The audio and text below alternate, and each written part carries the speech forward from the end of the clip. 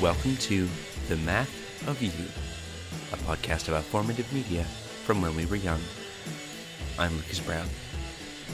On this, our 61st episode, I'll be talking to comics artist, martial artist, stuntman and actor Randall Trang about Drunken Master, although it quickly becomes a conversation just about Jackie Chan.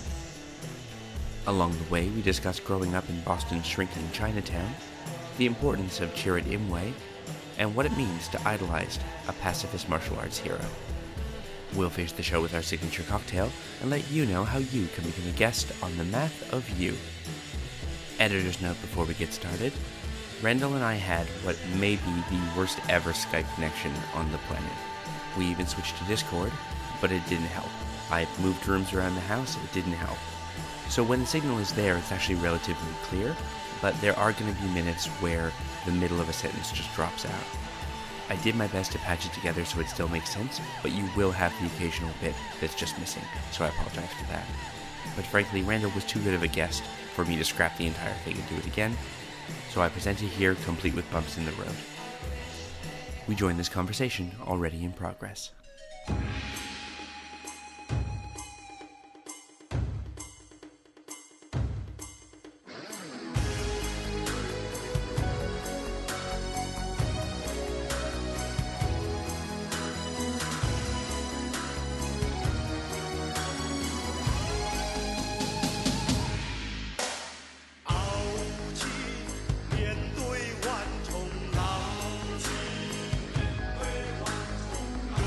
Okay, Randall, so for those who may not know you, why don't you say who you are and what makes you a beautiful and unique snowflake? Hi, I am a comics writer and artist. I'm the creator of Rope, which is an all-ages comic. Though I know you have a lot of comics creators on here, so I don't know if that makes me unique and special snowflake. But I'm pretty sure you don't also have someone that's also an actor / stuntman. That's what I do here in the wonderful city of New York, which is where I'm recording this from. Yeah, I've been working as an actor and stuntman for a little over a year now. My most notable credits were on Law & Order SVU, Iron Fist, and there's an upcoming Spielberg movie called The Papers that I was just in. So yeah, lots of fun stuff. Oh, I also practice and teach martial arts, which is kind of how I got into the stunt business. But yeah, that's me. I think I saw you teach Taekwondo, right? Oh, and I run a school in Rhode Island, or help run a school in Rhode Island with my Master Park. It's called Master Park's Champion Taekwondo Center. That's in East Providence, Rhode Island, which is close to where I went to school. So technically, to most of my students, they don't know me as Randall at all. They know me as Master Trang. That's kind of like my other alter ego, I guess. It's nice to have to like write and draw superhero comics, but also kind of have an alter ego. I think it's good for my brand. And I can imagine that when you're in your, Master Trang persona, since I can't come up with another way to say it, you speak differently, you move differently, you've got authority to you. Yeah, and like some of it bleeds over, of course. Like I try to have that same confidence in my day-to-day life. But there is a distinct difference because I kind of have that effect. Streets, and I pass by a student, they don't recognize me. Happened on dozens of occasions where I'll actually stop them and they will just stare at me blankly like, who's this person that stopped me? And then like a second who I am, and be very embarrassed that they didn't recognize me with just like my street clothes and glasses. And I don't teach with glasses on. All that stuff about people making fun of like, the whole Superman Clark Kent, that's just Superman with glasses. I'm going to tell you firsthand, it works. And hey, as someone who watches wrestling, I can tell you that I have seen Adrian Neville in the background of certain shots with his hair up and with his glasses on, just like reading a book or looking at an iPad or something, and have to pause the TV and go, wait a minute. Yeah, it's actually really funny. I just came back from NXT TakeOver Brooklyn, and he was there in the audience. But when the camera came on, Neville, he was in his regular street clothes, and he dressed like a hipster. Like he has like his button-up collar, the glasses, and he has his hair pulled back in a ponytail. Doesn't look at all like the King Neville character that he plays on TV. Mm-hmm. But when the camera focused on him, he decided to kind of like be stone-faced like King Neville. But it just looked really silly because he was dressed like regular old Neville with his bookish glasses back here. It looks really neat and nerdy. But he's trying to convey this like Game of Thrones-like character. Yeah, it's really... Yeah, I'm just picturing him like practicing that voice in the mirror and just being like, like sitting there and just being normal, and then like he's throwing the switch and he's like, yes, peasants. Yeah, I definitely like there are moments, and I'm guessing this will occur in my regular life, everyday life, once I become a parent. I've had a few times where I've had to use kind of like my teacher voice outside of the classroom. I've had friends of mine that I hang out with that I also teach in Taekwondo. I bust that out. Yeah, we'll be like having dinner. Everybody will be making too much noise or being very rude in a public space, and I'll just turn to everyone and just say, guys. Yeah, I think I just lost you there. I heard the word guys, and clearly you intimidated this thing too much. Because you just disappeared. Yeah, no, it's sorry. I think there was a hiccup with my connection there. Even Discord was like, oh, shit. So, Randall, I heard you on Chris Haley's podcast, and you might notice I nicked his tagline. I've even sent him an email about that, and he seems to be okay with it, so it seems to be all right. But gimmick infringement. Yeah, I know. I sent him an email like the third time I used it. I'm like, I'm using this. Is that okay? Because I toss up every once in a while. I used to say, in the words of Chris Haley, a beautiful and unique snowflake. But he then didn't write back, so I presume it was okay. So, yeah. I'll talk for the podcast listeners here. Lucas and I were just talking about weird sleep schedules. Mm-hmm. And if you want to talk about weird sleep schedules, that's Chris Haley to a T. So you probably caught him while he was sleeping. That's fair. And that's why he didn't respond. It's funny because I already knew you through Ajax and stuff when you were on there. Mm-hmm. And then when you were on Chris Haley's podcast, because at the time I was like, oh, I'd love to have Randall on and we can talk about, martial arts movies and stuff. And then you were on Chris Haley's podcast and you mentioned something about Philip Ree. And then from there went into talking about Best of the Best. And I nearly punched a wall because I'm like, son of a bitch, I wanted to talk to Randall about Best of the Best because I love that movie. Did not say all I needed to say about Best of the Best on one podcast. I will not be done even if we do the entire podcast about Best of the Best, which I promise you listeners we will not do. But I totally could. We don't want to burn that bridge with our listeners talking about Eric Roberts' ridge hand and how he doesn't quite know how to do it. That's a running joke amongst me and my students, that moment where they talk about the ridge hand. I think the quote was it's something like an uncommon or a unique technique that isn't used often. And a ridge hand is a kind of like amongst Taekwondo practitioners of a certain ilk art is a very common move. But amongst traditional practitioners or Olympic fighters, the ridge hand is just like this technique. Because you're striking down at something, and in Taekwondo fighting, you're kicking at a person. At no point will you be striking down on them with your hand. You'll be mostly just kicking them. But yeah, Best of the Best, very, very important movie. Just like martial arts movies in general, I feel are a huge part of me growing up. And I think it's not like in the direction where like I started doing martial arts and so I liked martial arts movies. It was very much like I was a kid and Jackie Chan movies were all the rage. I watched a lot of Ninja Turtles and Power Rangers, and that made me want to be a martial artist. You see, folks, imitative behavior isn't always about blowing things up. You play Street Fighter enough times, you're going to want to learn how to throw an Hadouken.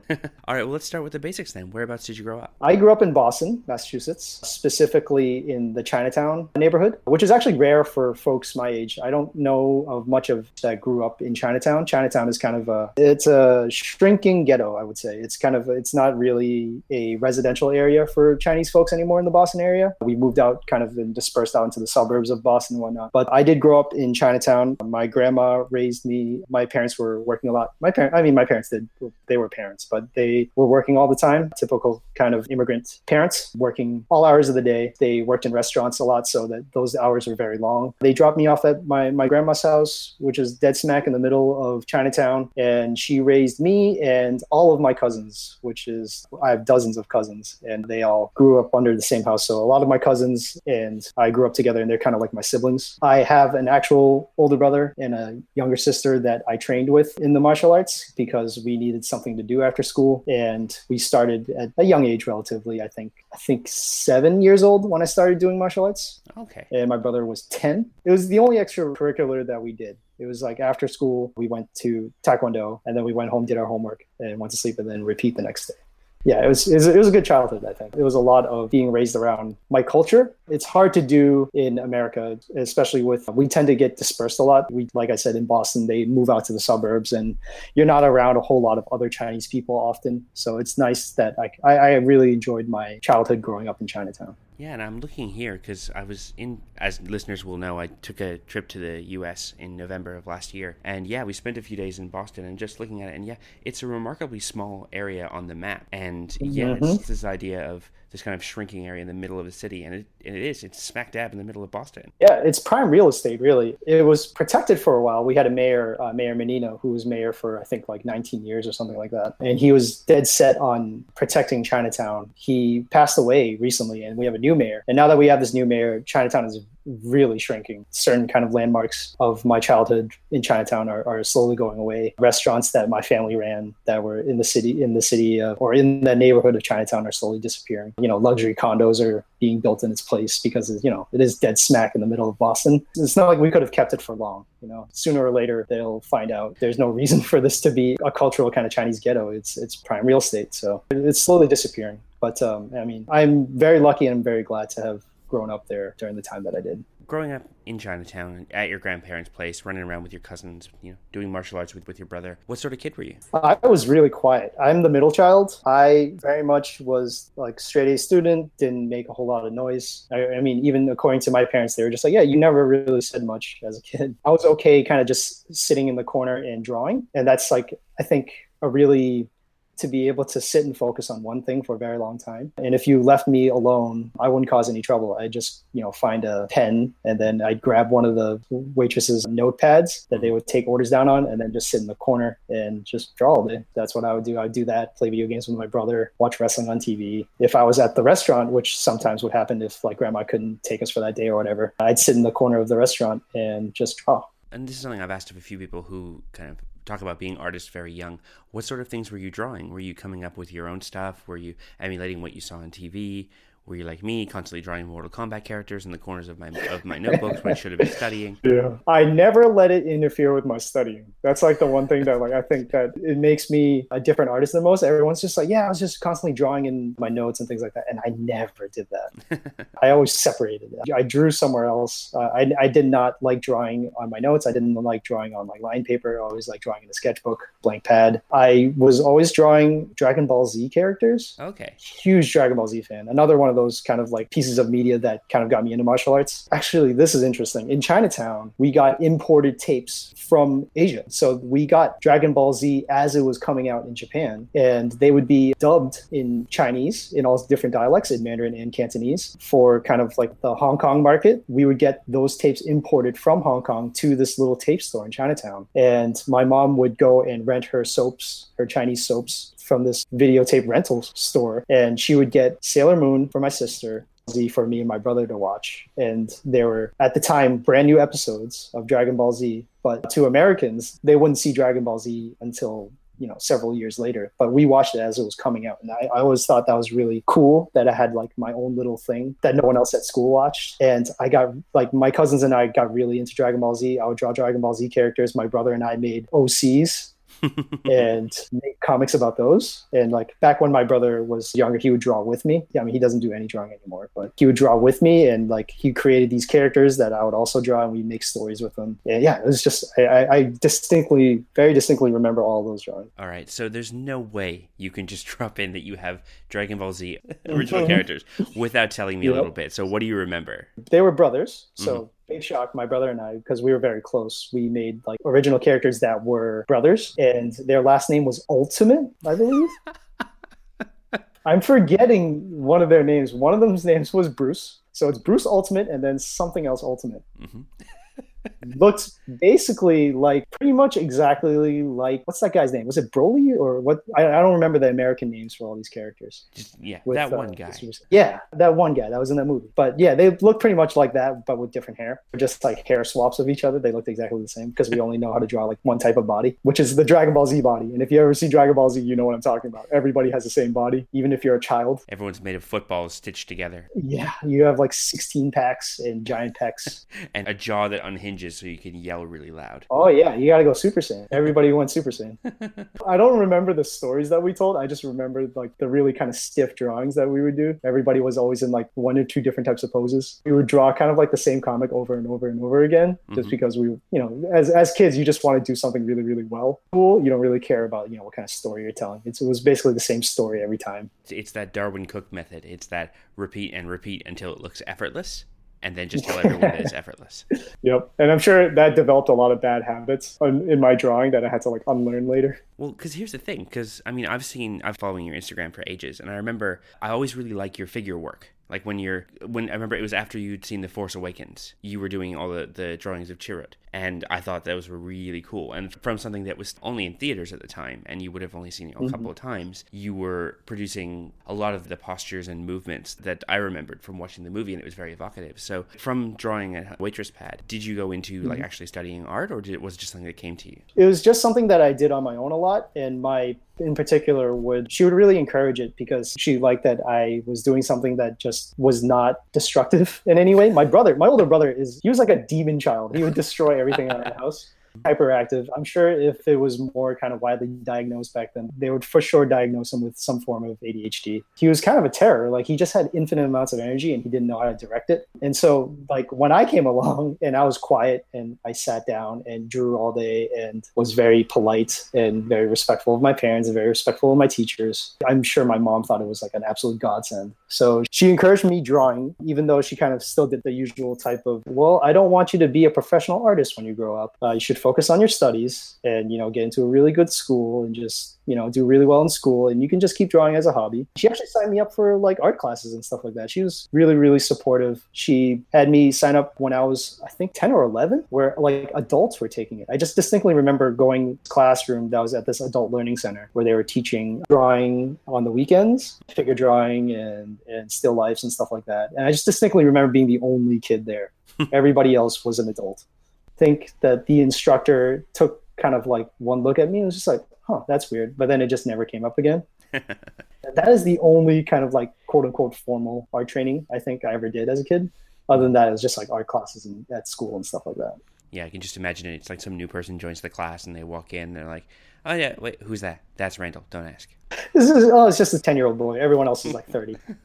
My parents are super cool about it until the point where like I got to college and I was just like, I'm going to be a professional artist. And they're just like, oh, well, damn it. Well, we tried. Yeah. Actually, I went to an Ivy League school, which made them very happy. But then I decided to major in art and they were just like, God damn it. So close. So close. You set it up and then no. You can't stop me from being who I am, I guess. Oh, a quick note too. When sure. I just thought of this when you brought up the Force Awakens, or no? Yeah, was it the Force Awakens? Yeah, it was the Force Awakens. Or Rogue One. Rogue One. Oh, Rogue One. Sorry, yeah, that's my bad. Yeah. I remember having such like a visceral response to that movie because of Chirrut as a character. Mm-hmm. There's just so much about Star Wars that I love. And the thing that I think I love the most is how much it borrows from the Eastern philosophy and the samurai kind of philosophy of the original trilogy. It's borrowed from samurai movies, and all of this martial arts philosophy that went into the samurai movies completely is in the original trilogy, where they talk about the Force. And the Force is basically chi. If you ever watch like a kung fu movie, when they're talking about chi, they're talking about the Force. I've always thought that, and for them to make a movie where they have the spokesperson for the Force, a monk even, and one that's skilled in the martial arts, and have him be played by person, I thought was the coolest thing in the world. And I still, even though I know a lot of my friends don't like Rogue One, and there are problems with Rogue One, it's the one character I love the most in the entire Star Wars franchise is Chirrut. And that's why I did so much fan art of him. And I just really felt like we had like made it in some way. Donnie Yen was cast as a Jedi-like character for Star Wars. Donnie Yen he's from Boston too. Like he's a Boston boy. Yeah, he's a Boston boy, just like me. And he and I we have a shared lineage in training. He trained with Boston Taekwondo, and so did I. So we have the same masters. That's so cool. In some small way. I mean, he's trained in several different martial arts, and his mom actually runs a school in Chinatown that I walked past every day when I was a kid. And she's a very famous kung fu instructor in Boston. Everybody knows her. And so for Donnie in particular to be cast as Chirrut Imwe, it was just like a big crossover deal for me, where like, martial arts and kind of my nerd fandom things all kind of collided together. I just thought of that when you mentioned Sheridan Way. I just wanted to say that. That to me, I think is a very important part. And for that to kind of intersect with this other part of my life where I enjoy sci-fi and fantasy and all these other nerdy things. It's just nice that there's some kind of overlap there. Yeah, that's really great. Like, I'm just, like, I know I should be asking questions and stuff, but I'm just sitting here listening. But, and yeah, for all the people that had their problems with Rogue One, they can shut up, because I really enjoyed that movie. Yeah, I watched it again, and I liked it again. I fully expected when I watched it again, it was like, maybe I will see all the faults with it that everybody's pointing out, but you know what? I still liked it. So yeah, my one change watching it at home versus watching it at the movies was that it felt faster at home. It felt like when I got out of the movies, I felt like I'd been through an epic. And then watching it at home, I'm like, wow, it really hums along, doesn't it? But I knew, and sorry everyone, spoilers for Rogue One. You've had time, calm down. It's on Netflix. Go watch it. Yeah, go watch it. It's good. When Chirrut dies, that moment that happened, suddenly I knew the rest of the movie. Because the whole way through, those were the scenes I was hanging out for, was Chirrut and Baze just hanging out and being buddies. And my girlfriend, who is Japanese, was like loving those scenes too. And she leans over, she's like, they better not die. I'm like, oh, they won't. You know, this is great. Like, they're clearly setting them up. And like, they are the kind of the heart of this movie. Then when he died, I look over her, and her eyes are as big as saucers, and my eyes are huge. And I'm like, oh God. It's like you see the rest of the film laid out, and you see Baze see it happen, and he picks up his gun, and in my head I just hear like a voice like my dad's going, well, time to go. And then he goes, and I'm just like, like on the edge of my seat with my like fist crammed in my mouth, being like, oh no, they're gonna do it. Oh man, I watched that movie with my brother too. I think it connected with us really hard because Asian representation in media in general is hard to come by. In American media is hard to come by. But for it to kind of like appear in this way where it is very Asian, it's very refreshing, but also kind of just the way it was depicted. I think that those two are the most interesting characters in the entire movie. Yeah, totally. Their dynamic is so fascinating. And my brother and I immediately, after we watched it, we immediately drew parallels kind of between the way that their brotherhood is and the way that our brotherhood is. Aww. You know, he is kind of the more pragmatic one that is a little bit more skeptical of certain aspects of the things that I teach as a martial arts instructor.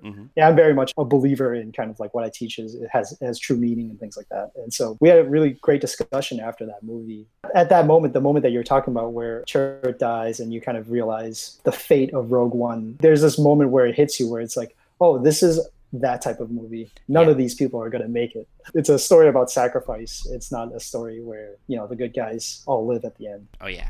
And you're right. That turn is like, it's one of those things where, I mean, people get really upset about spoilers or trailers giving you too much. And in this fairly media-saturated time in which we're living, it's very easy to see the scope of a film and to occasionally get that genuine surprise of, and not just a surprise of, oh, they did something interesting, but get an emotive surprise of, oh no, this is going to happen, and feel that apprehension. It's a rare thing. It's something that you don't always get in films at the moment. Who are all the people that hate Rogue One? The more I talk about it, the more I like it. Yeah. It's a fantasy movie. It's a war movie. And then during the parts where Chirrut is in it, it is totally a martial arts movie. It is as martial arts as it gets. They talk about the Force. They talk about how training one's mind and body kind of connects with the universe. That is completely a martial arts movie. Well, speaking of martial arts movies, you wanted to talk about some of the martial arts films of your childhood, from Jackie Chan, among others. But I think one that I want to start with is we got to talk about Drunken Master. So what was your experience with Drunken Master? Before we start, just clarify, were you talking about original Drunken Master, yes? Yeah, even though the second one is also amazing. But the first one is the one that kind of, I don't know if it opened my eyes, but it definitely stuck with me for a long time. I watched it when I was a kid. It still sticks with me today. It's on Netflix, I believe. I still watch it. You can also get a Blu-ray of it for about $12, which I did, and it's totally worth it. And for the people who have never really done like a deep dive into the Jackie Chan movies, his stuff in the 80s and 90s, I think is absolutely unparalleled in any kind of you see today or even before that. We'll say like Bruce Lee is the greatest martial arts action star of all time because he kind of opened the doors for a lot of people. And that may or may not be true, but I think just like in terms of like quality of movies and just the breadth of movies, Jackie Chan is tops. Like he just has so many classics. And when he's in his prime, like during Drunken Master, it is a thing to behold. Like there's nothing else like it. There was a moment when I was a kid, briefly entertained the thought of becoming a drunk, like drinking a lot of rice wine, so I could be a better fighter. Well, I suppose that's one way. That's one way to get to be a drunken master, is to be a master and then get drunk. QED, it stands to reason. I got the master part down. I don't drink though, so maybe I should. You can unlock your potential. I know this will come up later for the cocktail hour, but when you ask me like, oh, is there anything that you drink, or is there any kind of theme you wanted to go with for me to make your signature cocktail? And I said I don't drink, but we're gonna talk about Drunken Master, so maybe. And I'll see, because we can get sake around here, but the only real Chinese rice wine that we can get is for cooking. And I have tried once to see what that tasted like, and that was bad. Oh boy. Oh boy. That was real bad. Yeah, it's funny that there's like this whole, like, I think one of the greatest martial arts movies of all time, Drunken Master, is like it's centered around drinking, because drinking is not really a thing amongst Chinese folks. Like the Chinese culture, that's not our vice. It's not really a part of our culture. We're more like gamblers. That's like kind of like the vice that gets to us. But like drinking's not a huge thing. So I don't know if you're going to find a whole lot of different drinks that are centered around Chinese rice wine. I'm going to check it out. I may have to fall back and just use sake, but we'll see how we go. So coming back to Drunken Master, though, I'm going to preface this by saying that I was a Jackie Chan neophyte for a long time, because it was the late 90s, and unless you knew what to look for, we had lots of Shaw Brothers kung fu movies.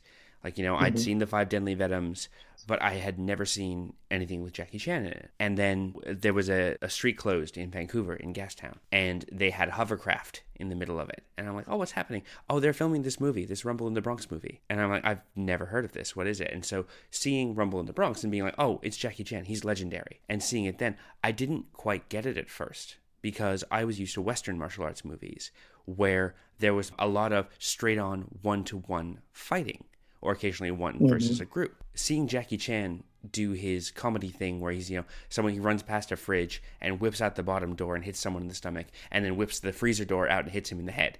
And it's like, I always thought it's a great little comedy beat, that 1-2 very fast. Yeah. Like, not getting it at first, but what I should have done, like, with the benefit of hindsight, is where I was at the time, I should have watched Drunken Master, because Drunken Master is magical. I swear. Like, there are whole bits of this movie where they're just like, let's just watch Jackie Chan do forms. Cool? Yeah. Let's narrate over it while he does forms on a cliff top, and just looks amazing. Yeah. And that's the thing about Jackie Chan films that I think separates him from a lot of other martial arts movie stars, is that he is a martial arts that abhors violence. His action sequences very rarely are about violence. Rumble in the Bronx, I think, is an exception because of the kind of American influence. They wanted that movie to be big in America, and they knew that Americans respond very well to violence. So that they added a lot more kind of beat 'em up fight scenes, straight fight scenes, and a lot of cracking skulls and that type of stuff in that movie. But for the most part, his entire filmography is mostly just about the action sequences. He's more kind of concerned with storytelling than he is about just straight violence, which is, for me as a kid, was really, it was a lot more fun to watch. To fight, and I did like, the kind of more martial aspects of martial arts when I was training. I was really interested in seeing how we could appeal to more people. Like, I've always kind of wanted more people to be doing martial arts. I wanted my friends to do martial arts. I wanted my parents to do martial arts. I wanted everybody to do martial arts, because I thought it was such a wonderful thing outside of just the fighting aspects of it. Jackie Chan was kind of like a convince people that martial arts was cool outside of just being able to punch and kick things really hard. It's like you said when you're talking about, Bruce Lee being this incredible martial artist, but Bruce Lee's movies are all, like, he is always the stone cold badass. You don't get to see him be funny. You don't get to see him crack jokes or do physical comedy the way that you will with Jackie Chan. It's a different sort of movie. I love Bruce Lee. I mean, I'm staring at a poster of Bruce Lee right now that's hanging right above my TV. Of course. I love Bruce Lee, but by myself, especially when it comes to like people quoting Bruce Lee, I find myself contradicting him a lot. His philosophy, his idea of what martial arts is supposed to be, a lot of it's centered around violence, and a lot of it's centered around self-defense and fighting. Well, that's all well and good. That's all part of martial arts. That's not all there is to it. I think he knew that, but a lot of the times what he's quoted as saying is a lot of his more kind of practical, if you wanted to say, like kind of like applicable to self-defense quotes that people like to pull from his many writings and talks about martial arts. And his movies kind of reflect that. His movies are American. They wanted action sequences, they wanted fighting, they wanted killing, and that's what he gave them. Bruce Lee's, his works are all kind of, like you said, he plays Bruce Lee in every movie. Yeah. Jackie Chan plays Jackie Chan in a lot of his movies, but Jackie Chan is not always a stone cold badass. Jackie Chan is funny. Jackie Chan is vulnerable. Jackie Chan is an everyman in the way that Bruce Lee isn't. There's just something more appealing to a kid in seeing a guy that looks like your dad as opposed to someone that looks like Bruce Lee. Yeah, and I definitely think you're right. And There's also, again, like you said, there's a vulnerability, there's an openness to a lot of Jackie Chan's characters. He's doing it because it's the right thing to do in that moment. It's not a matter of, I will do it because I need to defeat this person. Right. It's making decisions, and that's also why the most dangerous thing on the planet is Jackie Chan in a ladder factory holding a baby. Yeah. He's more influenced by, Buster Keaton and the Three Stooges, Bruce Lee and Arnold Schwarzenegger. You were talking about Drunken Master. That movie, talk about the first movie and, specify that they're talking about the first movie, not about the Drunken Master that was only kind of promoted in America as being the only Drunken Master. But both movies are solid. They're both very, very good. And the second one has that final fight scene with Ken Lo, his bodyguard. I distinctly remember that scene being very influential to me, practitioner, because the choreography in that is so tight and so kinetic. I started martial arts. I started in Taekwondo. I wanted to kind of like replicate how kinetic that felt. It doesn't surprise me now looking back at it as someone that's been doing martial arts his entire life. Looking back at it now, they wanted Ken Lo, who's Jackie Chan's opponent in that final fight scene, to have more of a Taekwondo style. It speaks to me, just for me, like it confirms my belief that that scene was influential to me as a kid, because the style that I am most proficient in is Taekwondo. And I started to get into that after watching that movie. And now that I've gone back and watched that movie, I'm looking at behind the scenes stuff. They're just like, yeah, they wanted Ken Lo to have more of a Taekwondo style. It's really nice to see that, life can be explained in such simple terms. Ken Lo actually I think he was Jackie Chan's bodyguard that they trained just so that they could do that fight scene. They had an actual Taekwondo master be his scene partner in that. But then when he couldn't do it, they got Chan's bodyguard to type of kicking style. And that's kind of how that scene came together. And I just think, if you haven't seen that fight scene, I urge people to just find it on YouTube or however, and just watch that fight scene, how it's choreographed, and see how different that is in terms of choreography than it is with any other American arts film. Jackie Chan films have this quality about them where everything is choreographed and practiced, and there's a million takes done to make sure it goes absolutely perfectly. Many scenes are done in one take because Jackie Chan has people there all day just to do one fight scene. The level of perfection that Jackie Chan movies, it's unparalleled. You won't see anything like that now, and it's for good reason you don't see anything like that now, because it costs so much money to make a movie like that, and so much time and effort to do something like that, and so much expertise. And now that I'm a professional actor and stuntman, and I've seen what it takes to make a film and what it takes to make a movie, I appreciate it even more, because it'll take us a 12-hour, 14-hour shoot day to shoot one scene. That's just a talking scene. For it to be a fight scene, for you to choreograph all of that and have it go exactly right, no mistakes, and achieve the level of perfection that Jackie Chan demands. That's incredible.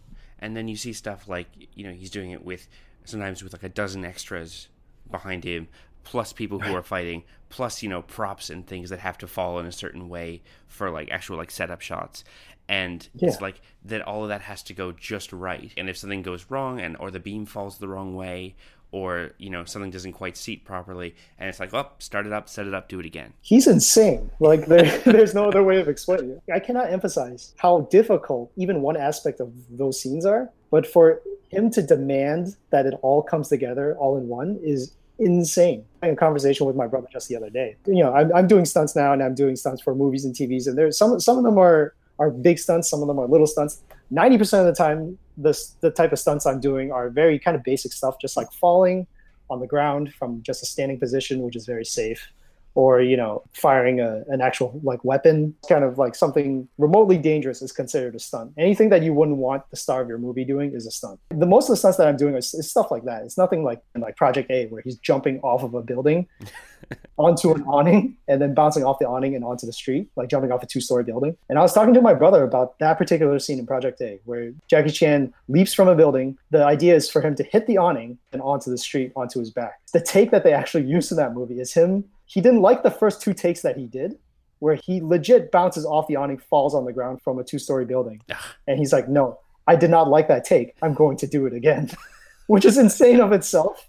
But then he doesn't like the second one either. So he does it the third time. And on the third time, which is the take they used for the movie because they couldn't do it anymore, he falls through the awning straight into the street. And they were just like, Jackie, we literally can't do any more takes because your body is broken and the awning is broken. We can't do any more takes than that. That's the one we have to use. Describing that to my brother. Yeah. And he was just like, well, you shouldn't do dangerous stunts like that. I'm like, I couldn't if I wanted to. would allow that. It's the most bananas behavior. Again, if you haven't seen Jackie Chan in his prime, go back and watch it. He almost died so you could be entertained by these movies. You need to go watch them. Even with the later stuff like Rumble in the Bronx, it's like there's a chunk of that movie where he's wearing a cast on his foot that they have spray painted to look like a shoe because he broke his foot. It's just like, oh, it's one of those things. Okay, it's an old example where it's like, oh, this is my father's ship, except we replaced the mast and the boards and the deck and the prow. And we fixed up that thing, and it's all new rope, and the sails are new. But, it's basically my father's ship. That's how Jackie Chan is with his entire body. Yeah, he has a hole in his head. He jumped out of a helicopter into a tree. He missed the tree. That's how he got a hole in his head. He still has a hole in his head. He's like a 70-year-old man with a hole in his head because he jumped out of a helicopter into a tree. Oh, my God. That's a real stunt that he decided to do himself. And are you not entertained? He tells the story of doing that stunt, and it's just the most remarkable thing because the first thing he says after falling on his head and breaking his skull open is, "Did you get that take?" Consummate professional Jackie Chan. God. Yeah, go watch those movies. You need to watch those movies. He couldn't have almost died 20 different times for nothing. All right, so if someone were to go back and take a look at one particular Jackie Chan movie that you think is like this kind of crystal gem that has the exact kind of perfect mix of things, which one would it be, in your opinion? Oh, boy. That second Drunken Master is real good. I really like Project A, even though the story itself is just kind of like this silly pirate movie. Sequences in that make it such an extraordinary movie because he's working with his two training brothers in Sammo Hung and Yoon Bu. Sammo Hung's great. Yeah, I was a chubby kid when I was growing up, so like Sammo Hung he was like an aspirational figure. He's a big chubby guy that can move really well. Whenever Jackie Chan works with his brothers, it's magic. Because they've been training together for so long. They've both had that kind of very intense Chinese opera training where they take no excuses. Everything has to be perfect. And they have that chemistry of being together for their entire lives. So whenever they work together, it's just absolute magic. And Project A is one of a few movies where all three of them are the stars of it. And it comes together really well. And even in Drunken Master, one of the villains that he fights is the oldest of his training brothers, Yun Hua, who a lot of people don't realize is an incredibly experienced martial artist. He's the thin guy in that movie that has a mustache and horn-rimmed glasses. Yeah, No, he is of the brothers that Jackie trained with. I think they called them the Seven Tigers or something like that. They all trained in the same Chinese opera school since they were children. Actually, the youngest of the seven, he's by far the most successful because he has that natural charisma about him. He became the most successful. He's also, I think, the best looking of them. But Yun Hua is the oldest. He's kind of like big brother to everybody. He's tremendous in the scenes that he has with Jackie in Drunken Master 2. That, I think, is, if you had to watch just one, I would choose Drunken Master 2. But if you could kind of expand that, I'd check out the ones that have Yun Bu and Sammo Hung in them as well. Excellent. And I may actually cut the recording short just because I have a baby in the other room that is a little bit unhappy, so I'm going to jump out for that. But I'm definitely going to have you back on the show, and we are going to talk some more Best of the Best. Oh, my God. I have so much more to talk about. You have no idea, Lucas. You got to tie in that Coach Kuzo, no. Oh, yes. I'll save it for the recording. As Eric Roberts flips out, he's going, Coach, he's going to kill him. No. No. I could honestly go on and we would have no listeners, but that's fine. I've only just begun. I've happily come back on and talk about whatever you want to talk about. All right, Randall. So if people wanted to find your stuff on the internet, where would they go? I'm on Twitter, Tumblr, Instagram, mostly Instagram nowadays, at Randall Trang. That's Randall, 2 L's, Trang. And yeah, you can find me everywhere at Randall Trang. And your comics? My comics, Roller Girl and the Flying Psychic, those are available on my website, randalltrang.com.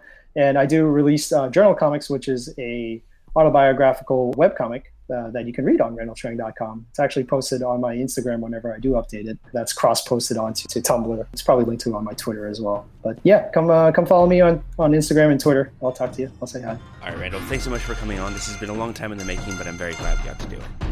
Oh, I'm so happy to be here. Thank you for having me.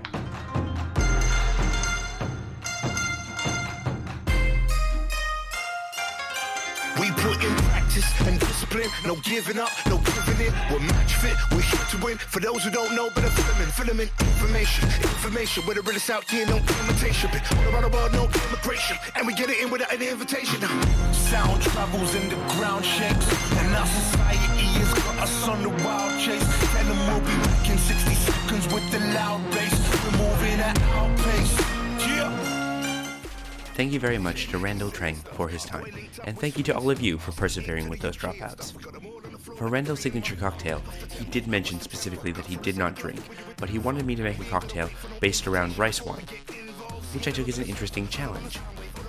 As we discussed on the show, the majority of Chinese rice wine that you find around Sydney is going to be cooking wine, and it's awful, but you can get a lot of Korean rice wines or soju rice spirits or sake around the place pretty easily.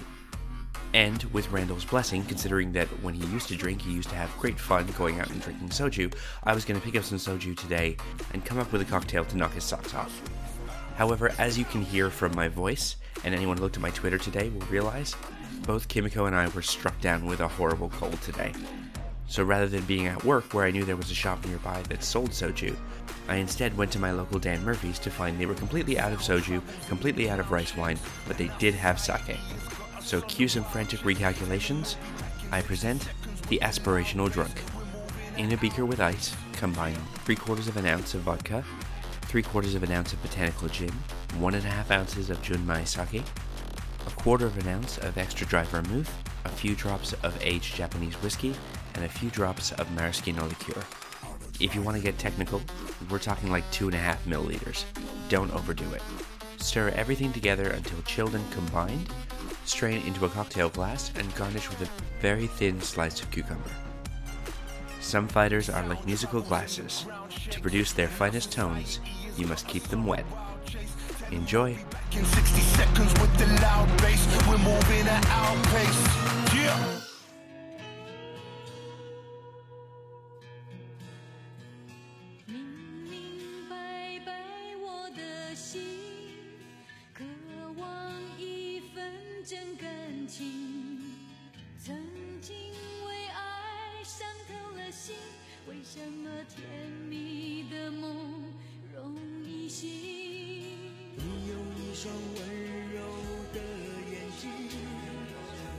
善解人意的心灵。 The Math of You is recorded in Leichhardt, New South Wales, Australia, and is written, hosted, and edited by yours truly, Lucas Brown. New episodes are released every Wednesday evening, and if you'd like to be a guest on the show, simply send an email to themathofyou@gmail.com and tell us what you'd like to talk about. You can follow the show on Twitter @TheMathOfYou, and you can follow my wacky adventures @Lokified, LOKIFIED, on Twitter and Instagram, and Lokified82 on Snapchat, although there aren't a lot of pictures right now because, like I said, I'm very sick. If you have a few dollars kicking around and would like to directly support the show, you can head on over to patreon.com/Lokified and pledge as little as $1 a month, or you can pledge as much as you want. You can throw out like $100. That would be great. I would buy a large bottle of cough medicine. Patrons get early access to episodes, physical mail, and I would just really appreciate it. If you'd like to support non-monetarily, you can head to iTunes in the country of your choice and leave a 5-star rating. It helps people find the show, or you can write a review and I'll even read it out. Won't that be nice? And guys, I say this review one every single week, and honestly, I've got like 3. Ever. So I would really love it if you guys went and did some reviewing and some rating, and let me know when you do, because I like to hear that kind of stuff. If you like the music I play on the show, there's a Spotify playlist for that. You can go to bit.ly/themathofyou with capitals at the beginning of each word to find a Spotify playlist with every song I've ever used, going all the way back to episode 1. That's more than 10 hours of music, including this one.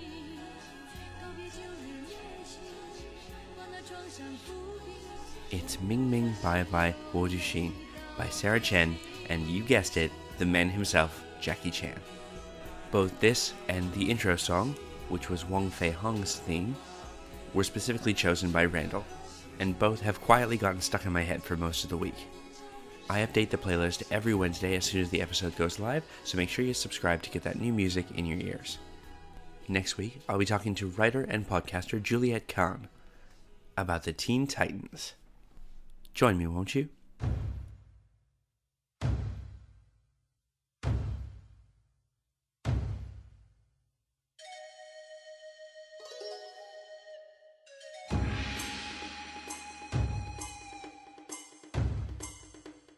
So, hey, how are you? I'm doing really well. NXT, Brooklyn? Brooklyn 3. Yeah, I took my wife to a WWE wrestling event before. She saw Chikara live, and we were in Philly, live wrestling experience. Yeah, she really enjoyed herself. It was really nice. That's awesome. Yeah. I'm lucky that my girlfriend, who had never really watched wrestling, said yes when we went, because we went to Japan, and she's Japanese. And so she speaks Japanese, and so I had to say, like, look, please, oh please, could you go up there and ask if they sell tickets to the Dragon Gate show that I know is happening this weekend? And the answer was luckily yes, so we got to be fourth row for Dragon Gate at the Korakuen Hall, which was amazing.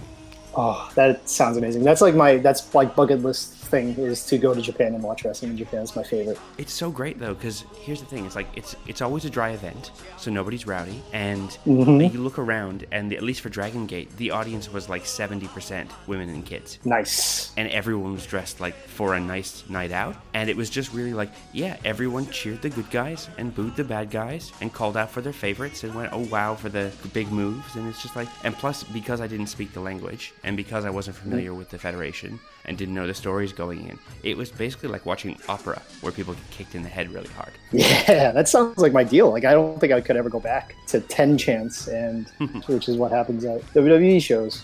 Yeah, it's one of those things. And recently, I've started going to PWA shows. They're an Australian federation. Ooh. And I'd never really paid them much attention because they're way out in the middle of nowhere. They're in like Casula, which means it's like an hour's drive. And I don't drive, so it would be like 2 hours on public transport. They recently did one in Paddington, which is in the city. And Will Ospreay came out. And I'm like, okay, sure, just had a baby and my social life has gone down the toilet, but you know what? I need to go to this. I kind of need to go. And so we went, and I swear it was Robbie Eagles, who was a local guy who we had seen at House of Hardcore, and it was like, he's just this, good-looking young guy who does flips and wears 2 bandanas, one around his neck, one around his head. And we're like, oh, that'd be nice. But oh my God, this match. This was crazy, over the top, and like they came down like a foot from me, and it's also, I suppose, a bit of that Kara vibe where it's like it's a small room, and so everything seems bigger and like in your face, and it was fantastic. Luckily, they've released it for free on YouTube, so I've been like spruiking the hell out of that. Like, there's something about that environment where you're like in this tiny hall. They actually had a Progress show here in New York. Oh yeah, just a couple weeks ago. It's like down the street from me. They had Pete Dunne. Oh, nice. Yeah, he was there defending the UK championship against Jack Gallagher. Oh, wow. Yeah. For them to have like a WWE match in this tiny little hall down the street from me. And it was like typical kind of indie-rific crap where it's just like it got so hot in there that someone passed out. Oh, no. They violated the fire code. They had way too many people inside that building. It was just like, it's funny, just like, this is a WWE match with WWE wrestlers. This place where, normally the WWE would never be caught dead being associated with. That's the experience, is like, it's a feature, not a bug. So yeah, I mean, I know that with the NXT Brooklyn thing, like I know because I was watching Twitter, that is Adam Cole's back. Yep. It was funny because I had read about Adam Cole. The early reports was that he signed with NXT and WWE. She actually knows who Adam Cole is because she watched one of the Wrestle Kingdoms with me. And she just remembers like his very distinctive like Tron that says, Adam Cole, baby.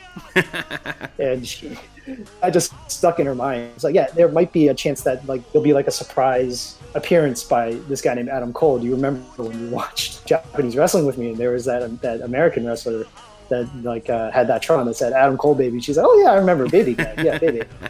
It's really funny. Just like, I've been watching wrestling for so long now that I kind of know like regular person that doesn't watch wrestling normally would identify with. Like, they're not going to remember Adam Cole's finisher or like his work rate or whatever, but they'll remember like his Tron.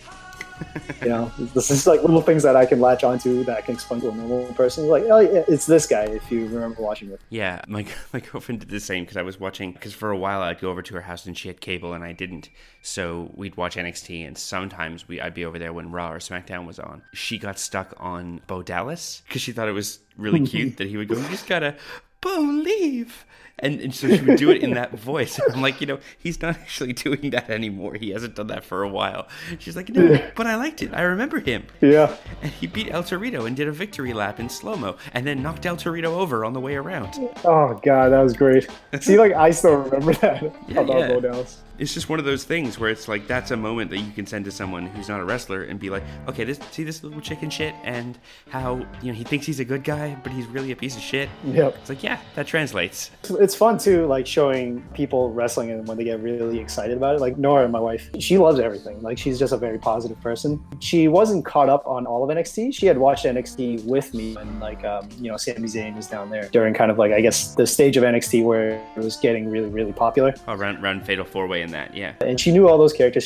She even like extended that to like, she knows Finn Balor, she knows Samoa Joe, she knows all those people. But she hadn't watched it recently. But wrestling, she kind of understands the kind of storytelling aspect of it. And she went in there only knowing, I think, a couple of the wrestlers. She knew Asuka and she knew Bobby Roode because of the whole glorious entrance. Thing, yeah. And she loves that entrance. So she was really excited just to go and watch that entrance. Mm-hmm. When we went, she really was just kind of like, I hope I like it, even though I knew that she kind of just likes everything. Mm-hmm. Like she'll find something to love. Yep. Yeah, it's really exciting to just introduce someone, came out of it, not just like talking about the things that she knew she was going to like Bobby Roode's entrance, or, Shinsuke Nakamura appeared in the crowd, she loves him. But like, she was really, really kind of like excited to talk about Asuka versus Ember. It was amazing. Yeah.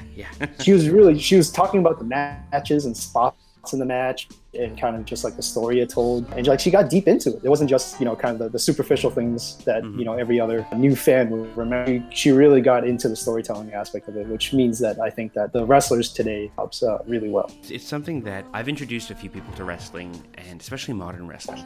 We're at such a time where it's such an easy thing to include people, especially with stuff like NXT, where the work rate's so good, and it's rare that you get like a dud match.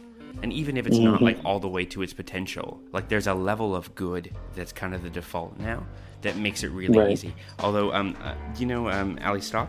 I don't. Okay, well, she does Xena Warrior Business with Kristen. And yeah. Yeah, and she's a huge weeaboo.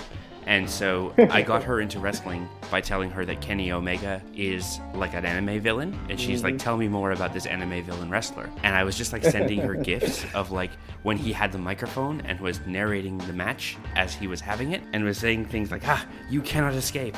Give me your leg, you piece of garbage. Look.